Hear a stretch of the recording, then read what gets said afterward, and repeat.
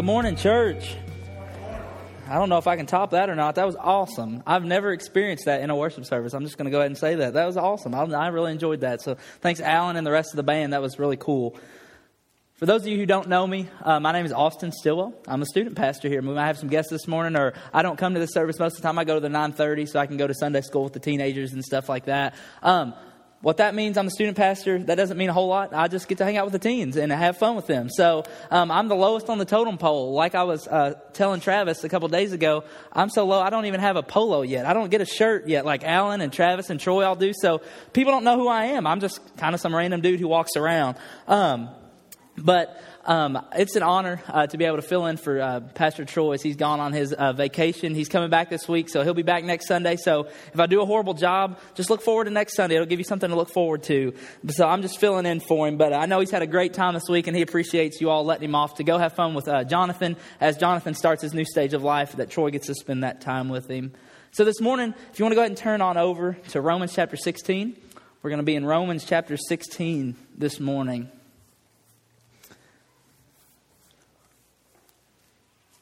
And as you're turning there, I just want to kind of preface this book. The Apostle Paul wrote the book of Romans, if you didn't know that. And what he's doing here is he's singing joy. He's joyful. How many of y'all have ever been so happy that you've broke out into song? Has anybody ever just, started singing because they're happy or whatever? I guess I'm the only one. Weird. I got a few. I got a couple. Okay, good. So sometimes we just get happy. We get joyful and we choose to just break out in song, whether you had a good report at the doctor or you maybe got a pay raise. Praise the Lord for that. Or whatever it might be, you get happy and you sing. And that's exactly what Paul is doing right here. It's only right that he does so because of what he's doing. He's tying off the greatest story ever told. After walking through the grand reasons of God's rescuing love, he sings. He's so joyful that he just breaks out into song. Only a song will do is because he's so joyful. And so with a heart that's full of joy and a mind on fire, Paul writes and sings these words. Romans chapter 16. We're going to look at verses 25 through 27. It says this. It says, "Now to him who is able to strengthen you, according to my gospel and the proclamation about Jesus Christ, according to the revelation of the mystery kept silent for long ages, but now revealed and made known through the prophetic scriptures, according to the command of the eternal God, to advance the obedience of the faith. Among all the Gentiles, to the only wise God, through Jesus Christ, to him be the glory forever. Amen." I want you to notice in the last verse, these last phrases here, Paul sums up the entire book of Romans. Paul emphasizes one attribute of God. That's his wisdom. Verse 27 says, "To the only wise God, through Jesus Christ, be glory forever. Amen." So my aim for this message this morning is to open a window in your mind to the infiniteness of God. And particularly, my goal is to display before you the wisdom of God so that you'll see it more clearly and admire him more intensely and trust him more firmly and therefore obey him more consistently and joyfully. Let's pray this morning. Father, we are just so grateful and just honored to be able to come worship your holy name this morning. Father, I pray that right now that you would just use these words, God, that I'm going to say as a vessel for you, Father. Hide me behind the cross, Lord, so that it's you up here, not me. Father, inspire us this morning. Help us to learn something new, God. Help us to open our hearts and our minds and eyes and ears open to what you're trying to tell us this morning. Reveal to us something new. It's in your name we pray. Amen. So, as you all know, we're going through a series right now called Building a Family Life Center. Pastor Troy has been speaking the last several weeks over that, and I get to fill in this week for him. And so, when it comes to have this family life center, building your family the way that Christ would have it to be, one thing that is important is wisdom. Having wisdom on for yourself, first of all, and then also having wisdom on how to raise your children, how to raise your grandchildren, how to shepherd your cousins or just your whole family. It's a whole family ordeal, having that wisdom. And so this morning, I want to just talk about the wisdom of God and how that plays into this whole family life center mindset. The first thing I want to do this morning is to simply define wisdom. Many of us don't know exactly what wisdom is. We think of, well, wisdom is knowledge or whatever it might be. So I want to just take a few moments and try to define that for you. One main statement is going to dominate what I'm going to say for the next several minutes. I want you to take hold of it in your thoughts at first, and then, with the Holy Spirit's enabling, take it with your heart as well and process it in your heart. The statement is simple and deep. The statement is this: God is infinitely wise. Simple statement. God is infinitely wise. I want to unpack that for a moment. And then we will see that flowing from this truth is a perspective-shaping, anxiety-killing, comfort-giving, prayer-inducing implication that will revolutionize your life as you take it on as your own. As you take that mindset that God is infinitely wise. So I want to start with the definition, just simple definition. Wisdom in the Bible is knowing that the greatest goal in any situation and the best way to achieve that goal is wisdom. Wisdom sees the big picture, the focus, what is happening, its proper relationship to the rest. It knows what's going on. That's wisdom. Wisdom is different from knowledge because you can have knowledge without wisdom. Okay, there's a lot of brilliant fools out there. There's a lot of brilliant people who are just fools. That's what they are. But you cannot have wisdom without knowledge. So, because in order to discern the best way to achieve a goal, you have to be able to integrate, to fuse together all kinds of factors from various sources of knowledge and experience. You know, a fool can be smart and have knowledge in any certain area, but to be wise is to have knowledge among all areas, to encompass a area. And so now take this attribute, this wisdom, and think about God. And while you're connecting those dots in your head and in your heart, listen to what the psalmist says in Psalm 147:5. It says this, it says, His understanding is infinite. A simple statement. His understanding is infinite. So, we're seeing here that God's wisdom encompasses everything. Listen to what Daniel says also in Daniel chapter 2. He says this, he says, He changes the times and the seasons. He removes kings and establishes kings. He gives wisdom to the wise and knowledge to those who have understanding. He reveals the deep and hidden things. He knows what is in the darkness, and light dwells with Him. Nothing is ever a mystery to God. He is never puzzled or confused or uncertain. There's nothing that God does not know. Think about a subject. God knows everything there is to know about it. Think about something you have to do at work or something. God knows how to do it. God knows every part of your body. He knows how many hairs is on your head. He knows everything. How many stars is in the galaxy. Things that we can't even comprehend that go over our head. God knows because He's all-knowing. You know, and Paul here tries to talk about the wisdom of God, but when he does, it moves to praise. Once again, in Romans chapter 11, he says this, it says, "Oh, the depth of the riches, both of the wisdom and the knowledge of God, how unsearchable His judgments and untraceable His ways. For who has known the mind of the Lord? Or who has been His counselor? Or who has ever given to Him and has to be repaid? For from Him and through Him and to Him are all things. To Him be the glory forever. Amen." That's found in Romans chapter 11, verses 30 through 36. What the Apostle Paul is saying here is that God's wisdom is deep. So deep that His judgments are unsearchable. I can't get there from here. It's beyond me. You know, God's wisdom is so deep that His ways are untraceable. I can't follow what He's doing without it helplessly being over my head. It's so deep that no one could have been or ever will be His counselor. God doesn't need a counselor. You know, so many times when we have questions or we have struggles, we go to the pastor. That's what they're there for. We have people in our life, our boss at work. If we need to learn how to do something, we have a mentor or a manager, somebody who tells us how to do it. Sometimes those aren't the best of people in the world, but that's what they're supposed to be there for.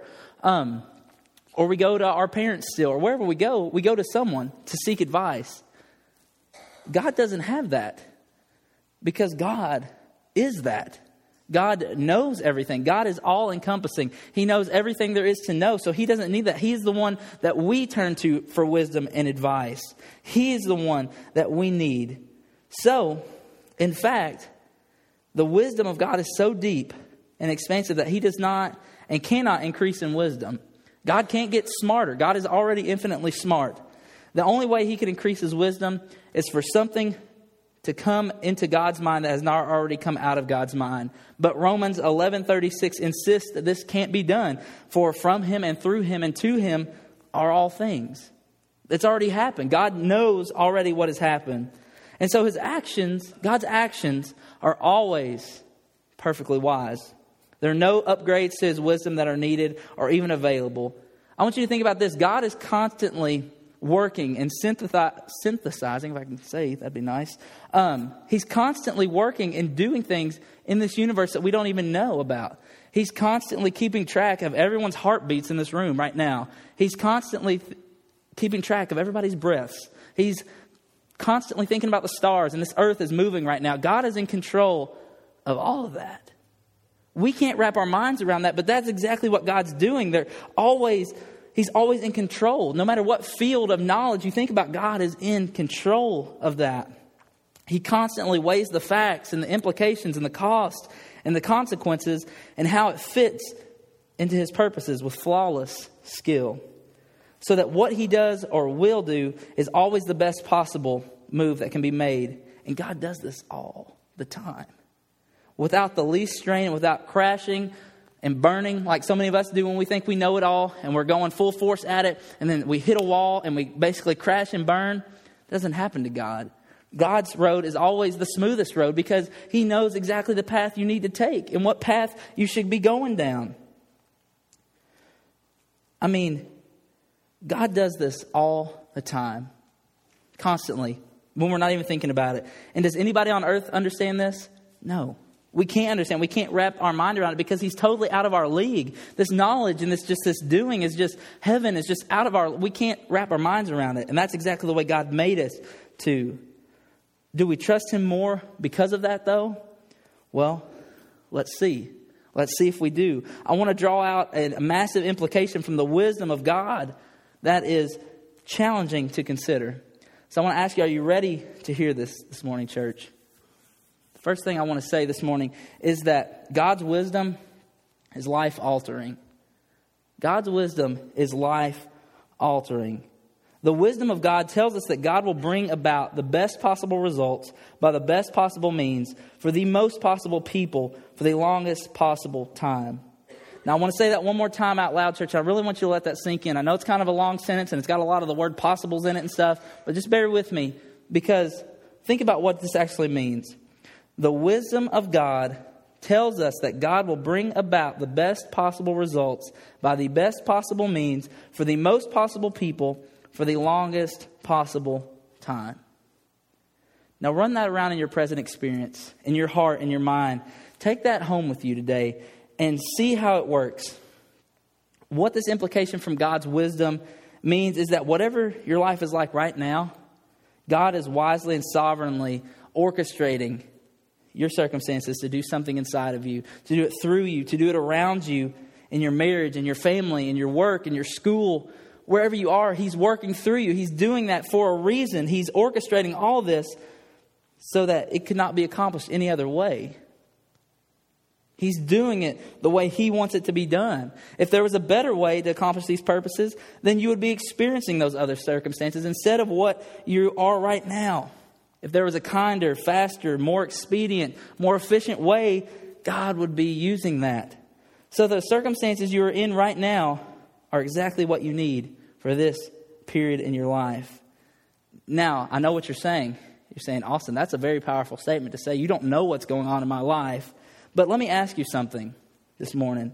Would it change things for you if you firmly believe that the problem in your life that is pressing and difficult, the ones you don't understand, the ones you can't comprehend, you don't know what God is doing, where he's at, the ones where you feel overwhelmed and you just feel like giving up, are orchestrated or was allowed by an all-wise, loving Father to bring about the best possible, long-lasting results for his glory and your good?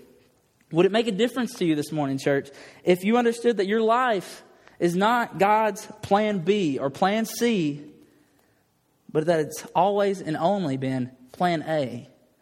That God is orchestrating through your life exactly the way that he wanted it to be. He designed this specifically for you while you live in this world. Some of us like to choose our own path. We say, well, I'm just going to do this or whatever. God has a specific plan for you, though. So if you're obedient to God, you're going to live the life that God wants you to live in. So if you know this, though, if you know how wise this plan is, how would that affect your confidence in God? Would you trust Him more? Would you not? What would happen to your anxiety levels? Would they go down? Some of us would probably skyrocket if we know what was going to happen in our life. So what does that do to you this morning? If we start to think about this is when we start to push back a little bit, when we start to resist God, when we start to think about that what's happening in our life right now is God's orchestrating or God's doing. We start to say, hold on a minute now, Austin. Hold on. You don't know exactly what's going on in my life. You don't know that I got laid off of work this week. You don't know that I can't pay next month's rent. You don't know that my son died in a car crash several years ago. Or you don't know the cancer diagnosis I got this week. Whatever it might be, we all have different situations going in our lives. But we're saying, Austin, you don't know that. These situations can't possibly be what God is doing. But church, let me tell you something this morning. That all across this room, there are circumstances that defy any connection to this teaching. Those circumstances contradict the phrases like best possible, most likely to happen, because they're awful. They're scary. Nobody wants to go through those circumstances. They're painful. They hurt. Sometimes there's loss involved. Sometimes it's just pure pain because of the decisions we make. But there are two things this morning that I want to plead with you to consider. Just two things this morning.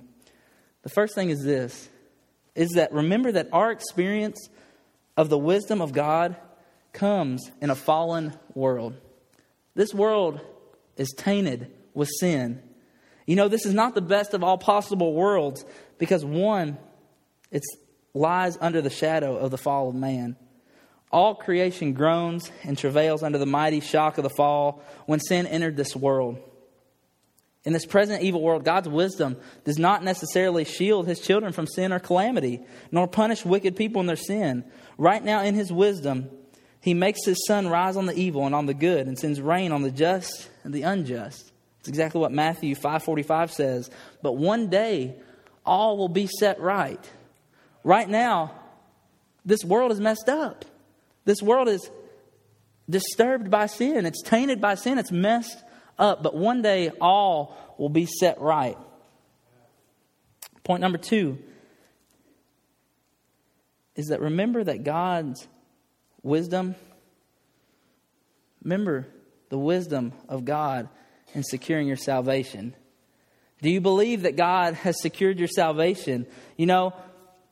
Everything about God's plan to save us through Christ looked doomed to fail. I want you to think about the circumstances of Christ's salvation and like the crucifixion and all that. We have a teenage girl who went to a stable in this little flea bag town to have a child. A carpenter's son. Think about that. I want you to consider the disciples that Jesus chose to be His followers, who would be His right-hand men through everything. Think about those people. They were not the top of the class people. They weren't some Harvard graduates or some great theologians by any means. They were some roughneck people. They were tax collectors. They were fishermen. They were horrible people, some of them were at times. But God went and chose them. And they were obedient to what God had called them to do. But the most foolish move of all, listen to this, was the crucifixion. Bear with me here. 1 Corinthians 1:21-24 connects this for us. It says this, it says, "For since in God's wisdom, the world did not know God through wisdom." So in other words, God rejected the possibility of salvation by human intellect and wisdom. We will see why in this next part of the verse. It says this, it says, God was pleased to save those who believe through the foolishness of the message preached. For the Jews asked for signs and the Greeks asked for wisdom, but we preach Christ crucified, a stumbling block to the Jews and foolishness to the Gentiles. Yet to those who are called both Jews and Greeks, Christ is God's power and wisdom. In God's infinite wisdom, He chose a way of salvation that through Christ that looks totally insane to us. We don't comprehend why you would send the Son of God to come live on this earth, this horrible earth, when He could have been living in heaven the whole time. Why He would send His Son to be mocked, to be scorned, to be beaten, to be made fun of. He sent his own son to do that. It's foolish in our minds why you would do that. Would you want that for your child? Think about that. He did that so that we could have life eternal.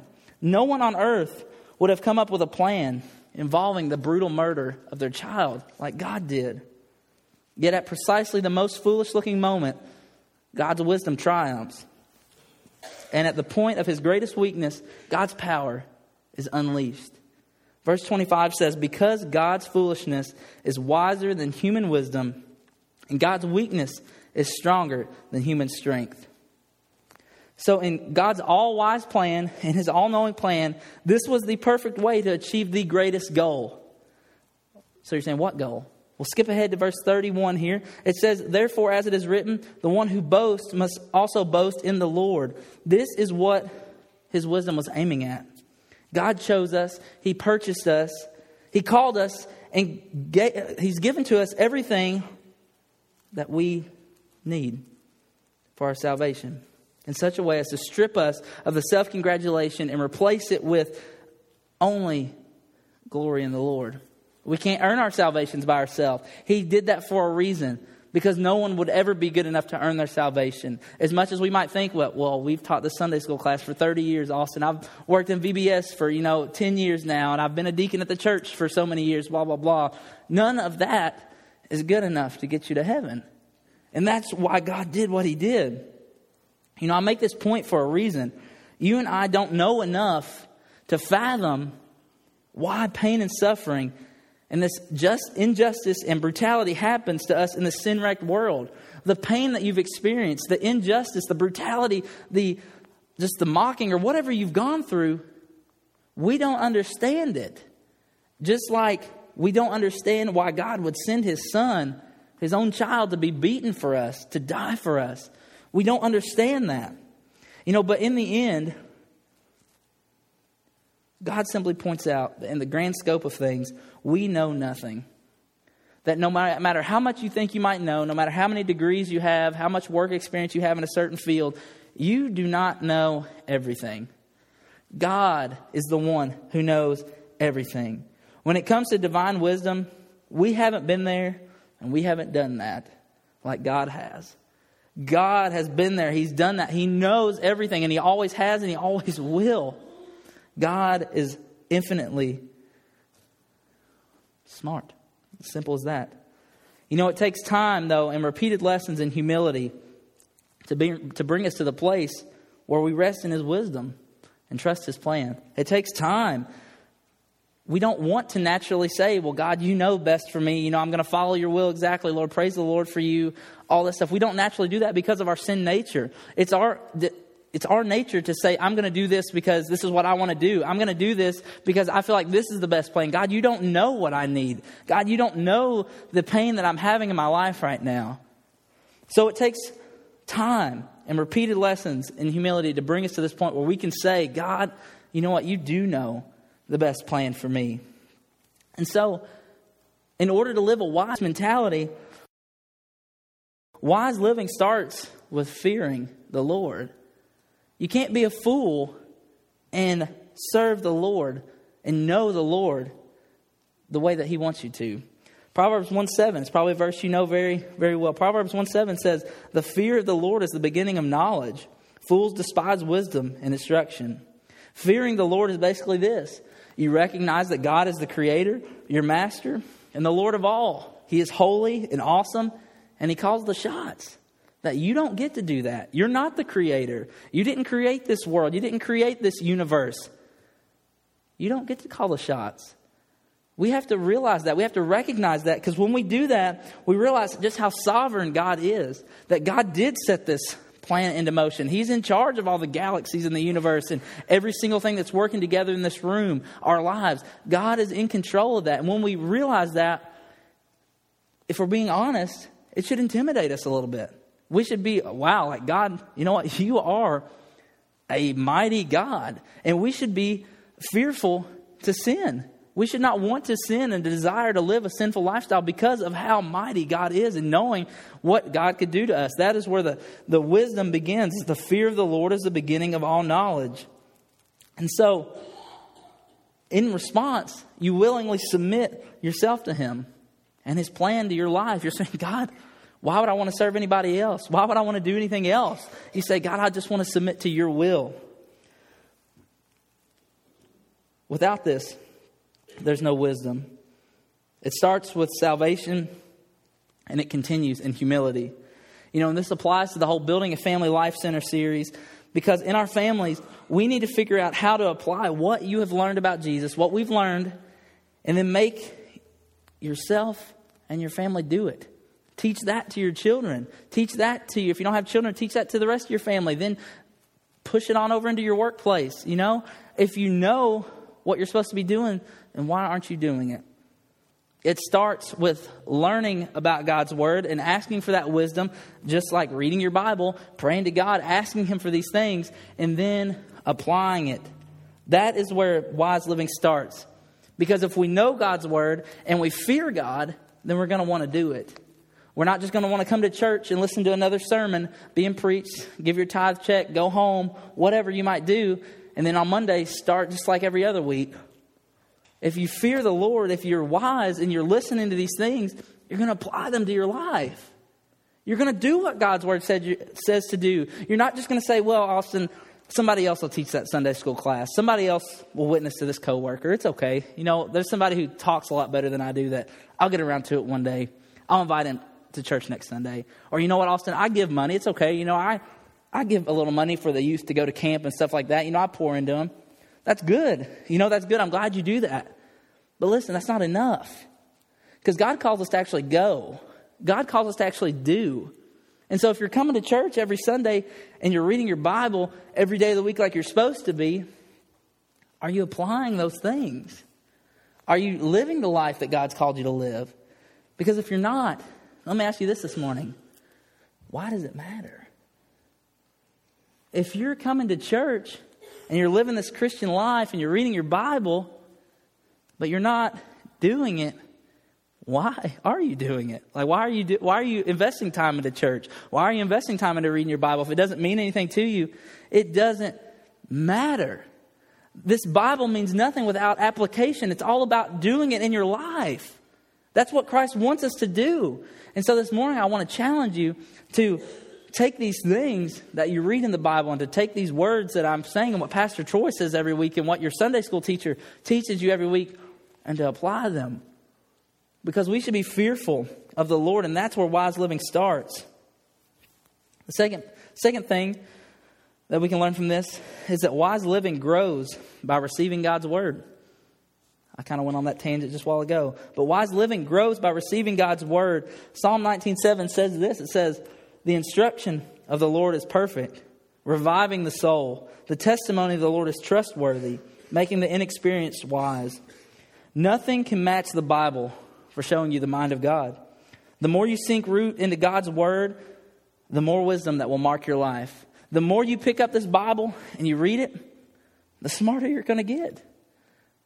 If you never pick it up, if you just leave it sitting on the shelf, you're never going to grow in your wisdom of God. That you're saying, well, Austin, I'm just not experienced. I don't really understand it. Whatever you might be. That's not an excuse. You can understand it. There's different translations of the Bible for a reason. You can pick up one and understand it. Go ask Pastor Troy. Come talk to me about it. That's what we're here for as well, to help you to understand things, whatever it might be. But the more you sink roots into this Bible, the more wisdom that's going to mark your life. Because you don't have to be experienced to be wise. Literally, the verse just says, making the inexperienced wise. That you can become wise if you put in the effort. The third thing is this. Wise living requires that we ask for it specifically. James 1:5-6 says this. It says, "Now if any of you lacks wisdom, he should ask God, who gives to all generously without criticizing, and it will be given to him. But let him ask in faith without doubting, for the doubter is like the surging sea, driven and tossed by the wind." So in other words, you don't come to God for a second opinion. We come to God and say, overwrite your wisdom on my heart, Lord. Whatever you show me, I will follow. It's not coming to God saying, God, if you could fix this, that would be great. God, I'd like to ask for, I heard what my friend at work said, but, I just kind of like to get your second opinion just to approve that or whatever. That's not how it works, church.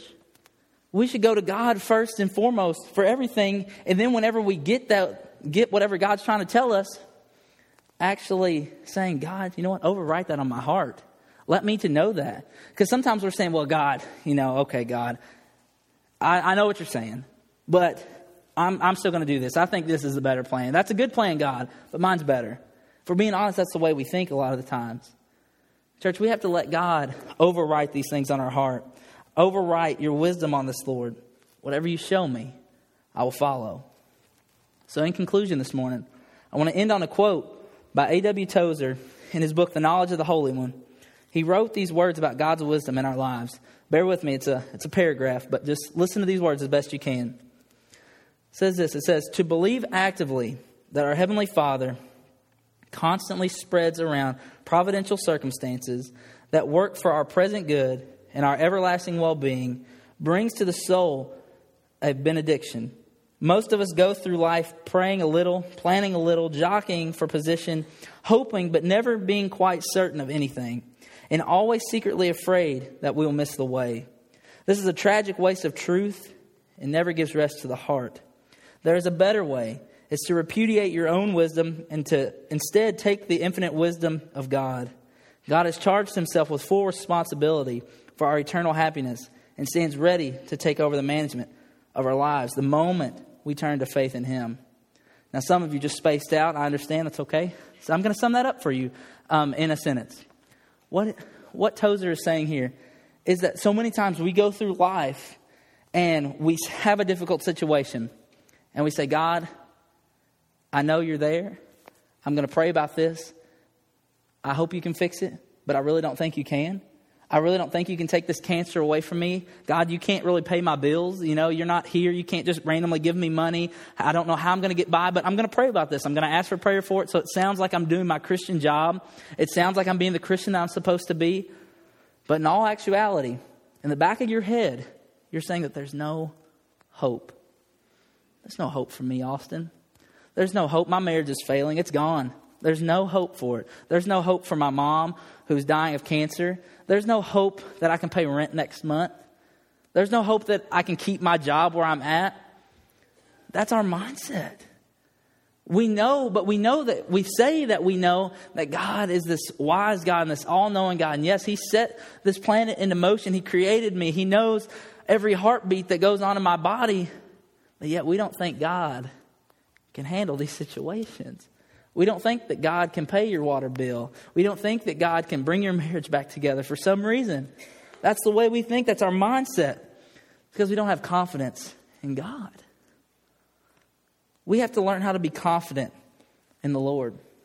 We have to quit having the mentality that you don't really think he will come through for you. We have to stop with that mentality of, well, God, I know you're there, but I'm still doing this thing on my own. That's a hard thing to do. Don't get me wrong. I'm not saying it's the easiest thing to do by any means, because it's our natural instinct to doubt God. But we shouldn't. And I struggle with it just as much as anybody else does, just like you guys. But we have to learn how to take the steps in order to trust God's promise that he's going to come through for us. And that starts with having wisdom in God. That starts with fearing the Lord, realizing what he's done and how powerful and sovereign he is. And gaining that wisdom, asking for wisdom from God, because the more wisdom you have from God, the more you're going to trust God and say, God, you know what? You're a smart dude. I think you got this. And you're going to be able to trust him in your life. And so, to sum this up today, ask for wisdom in your life. As we wrap this message up about wisdom and this whole Family Life Center series for today, we have to learn how to ask for wisdom. If we're going to be a family, a actual family, a church family, a work community, wherever you are, we have to learn how to ask for wisdom. We have to learn to realize that we're not smart enough to do anything on our own, really. That's why God compares us to sheep. Sheep are dumb. That's why he compares us to that. We're not smart enough to do anything on our own. We have to learn how to ask for wisdom and realize that we can't do this on our own. We have to realize that we need to be confident in God, that he's going to take care of us, that no matter what we're going through, that his plan will prevail. His plan will prevail for us. We have to ask for wisdom for ourselves. Ask for wisdom for your children, for your grandchildren, for your cousins, your aunts, your uncles, whoever it is that you're close to, and your rest of your family. Ask for that wisdom. Ask for wisdom to raise your children the right way. And I talk about all this wisdom today and how powerful God is and all this. But maybe you're saying, God, Austin, I don't really understand what you're talking about. I don't really understand this whole wisdom thing. I don't know what you're talking about and who really God is. And so maybe today you need to come find out. Why don't you come talk to me? Go talk to Travis. Go talk to one of the deacons. That's fine. I don't care who you talk to. It's not about me talking to you. Come talk to Alan. That's fine. But find out. Because there's something there in store for you, that the moment you accept Christ as your Savior, you have power to this wisdom that only God can provide. You have that Spirit. You have that enabling to do so. And so if you've never accepted Christ as your Savior today, come talk to me. I'd love to talk to you about it and what that means for your life. And then some of you, maybe you've been a Christian for 40 years. So you've been a member of this church since 1900. I don't know. But you've been a Christian since you came out of the womb. I don't know. But are you doing what God's called you to do? Are you asking for this wisdom? Are you actually applying this wisdom to your life? Are you reading God's Word? Are you listening to sermons and saying, you know what? I'm going to take that advice and I'm going to go apply it. I'm going to go be the Christian God's called me to be. I'm going to ask for this wisdom, because the more wisdom I have, the more confidence I can have in my God. And why wouldn't you want more confidence in God? Why would you want to serve a God you don't have any confidence in? And so today, church, as we close out, ask for wisdom, because it's there. We just have to ask for it and actually trust it and actually believe that He's going to prevail for us, and believe that He can give us that, and He's going to come through for us, just like He always has and He always will. Let's pray this morning. Father, we're grateful to serve a God who is just so mighty and powerful, God who is sovereign, who spoke this world into creation. God, but we know that very breath that spoke this earth into creation, God, also is the same breath that created us. God, that you know the number of hairs on our head. God, you know how many times we breathe a day. God, you know how many stars are in the galaxy and all that. God, it's humbling. God, I pray that we would come to you with a grateful heart. God, knowing that we can seek that same wisdom, God, in our lives if we're just obedient to you, God, if we ask for these things, God. So I pray that we would come to you with just a humble heart, saying, God, give us this wisdom, God, because we can't do this on our own. God, we can't live this life on our own. God, we need your path. God, so set before us the path that we need to follow. God, I pray that if there's anybody in this room today who doesn't know you as their Savior, God, I pray that they would get that taken care of today, God. Convict their hearts, God, so they would talk to someone. God, we love you. It's in your name we pray. Amen.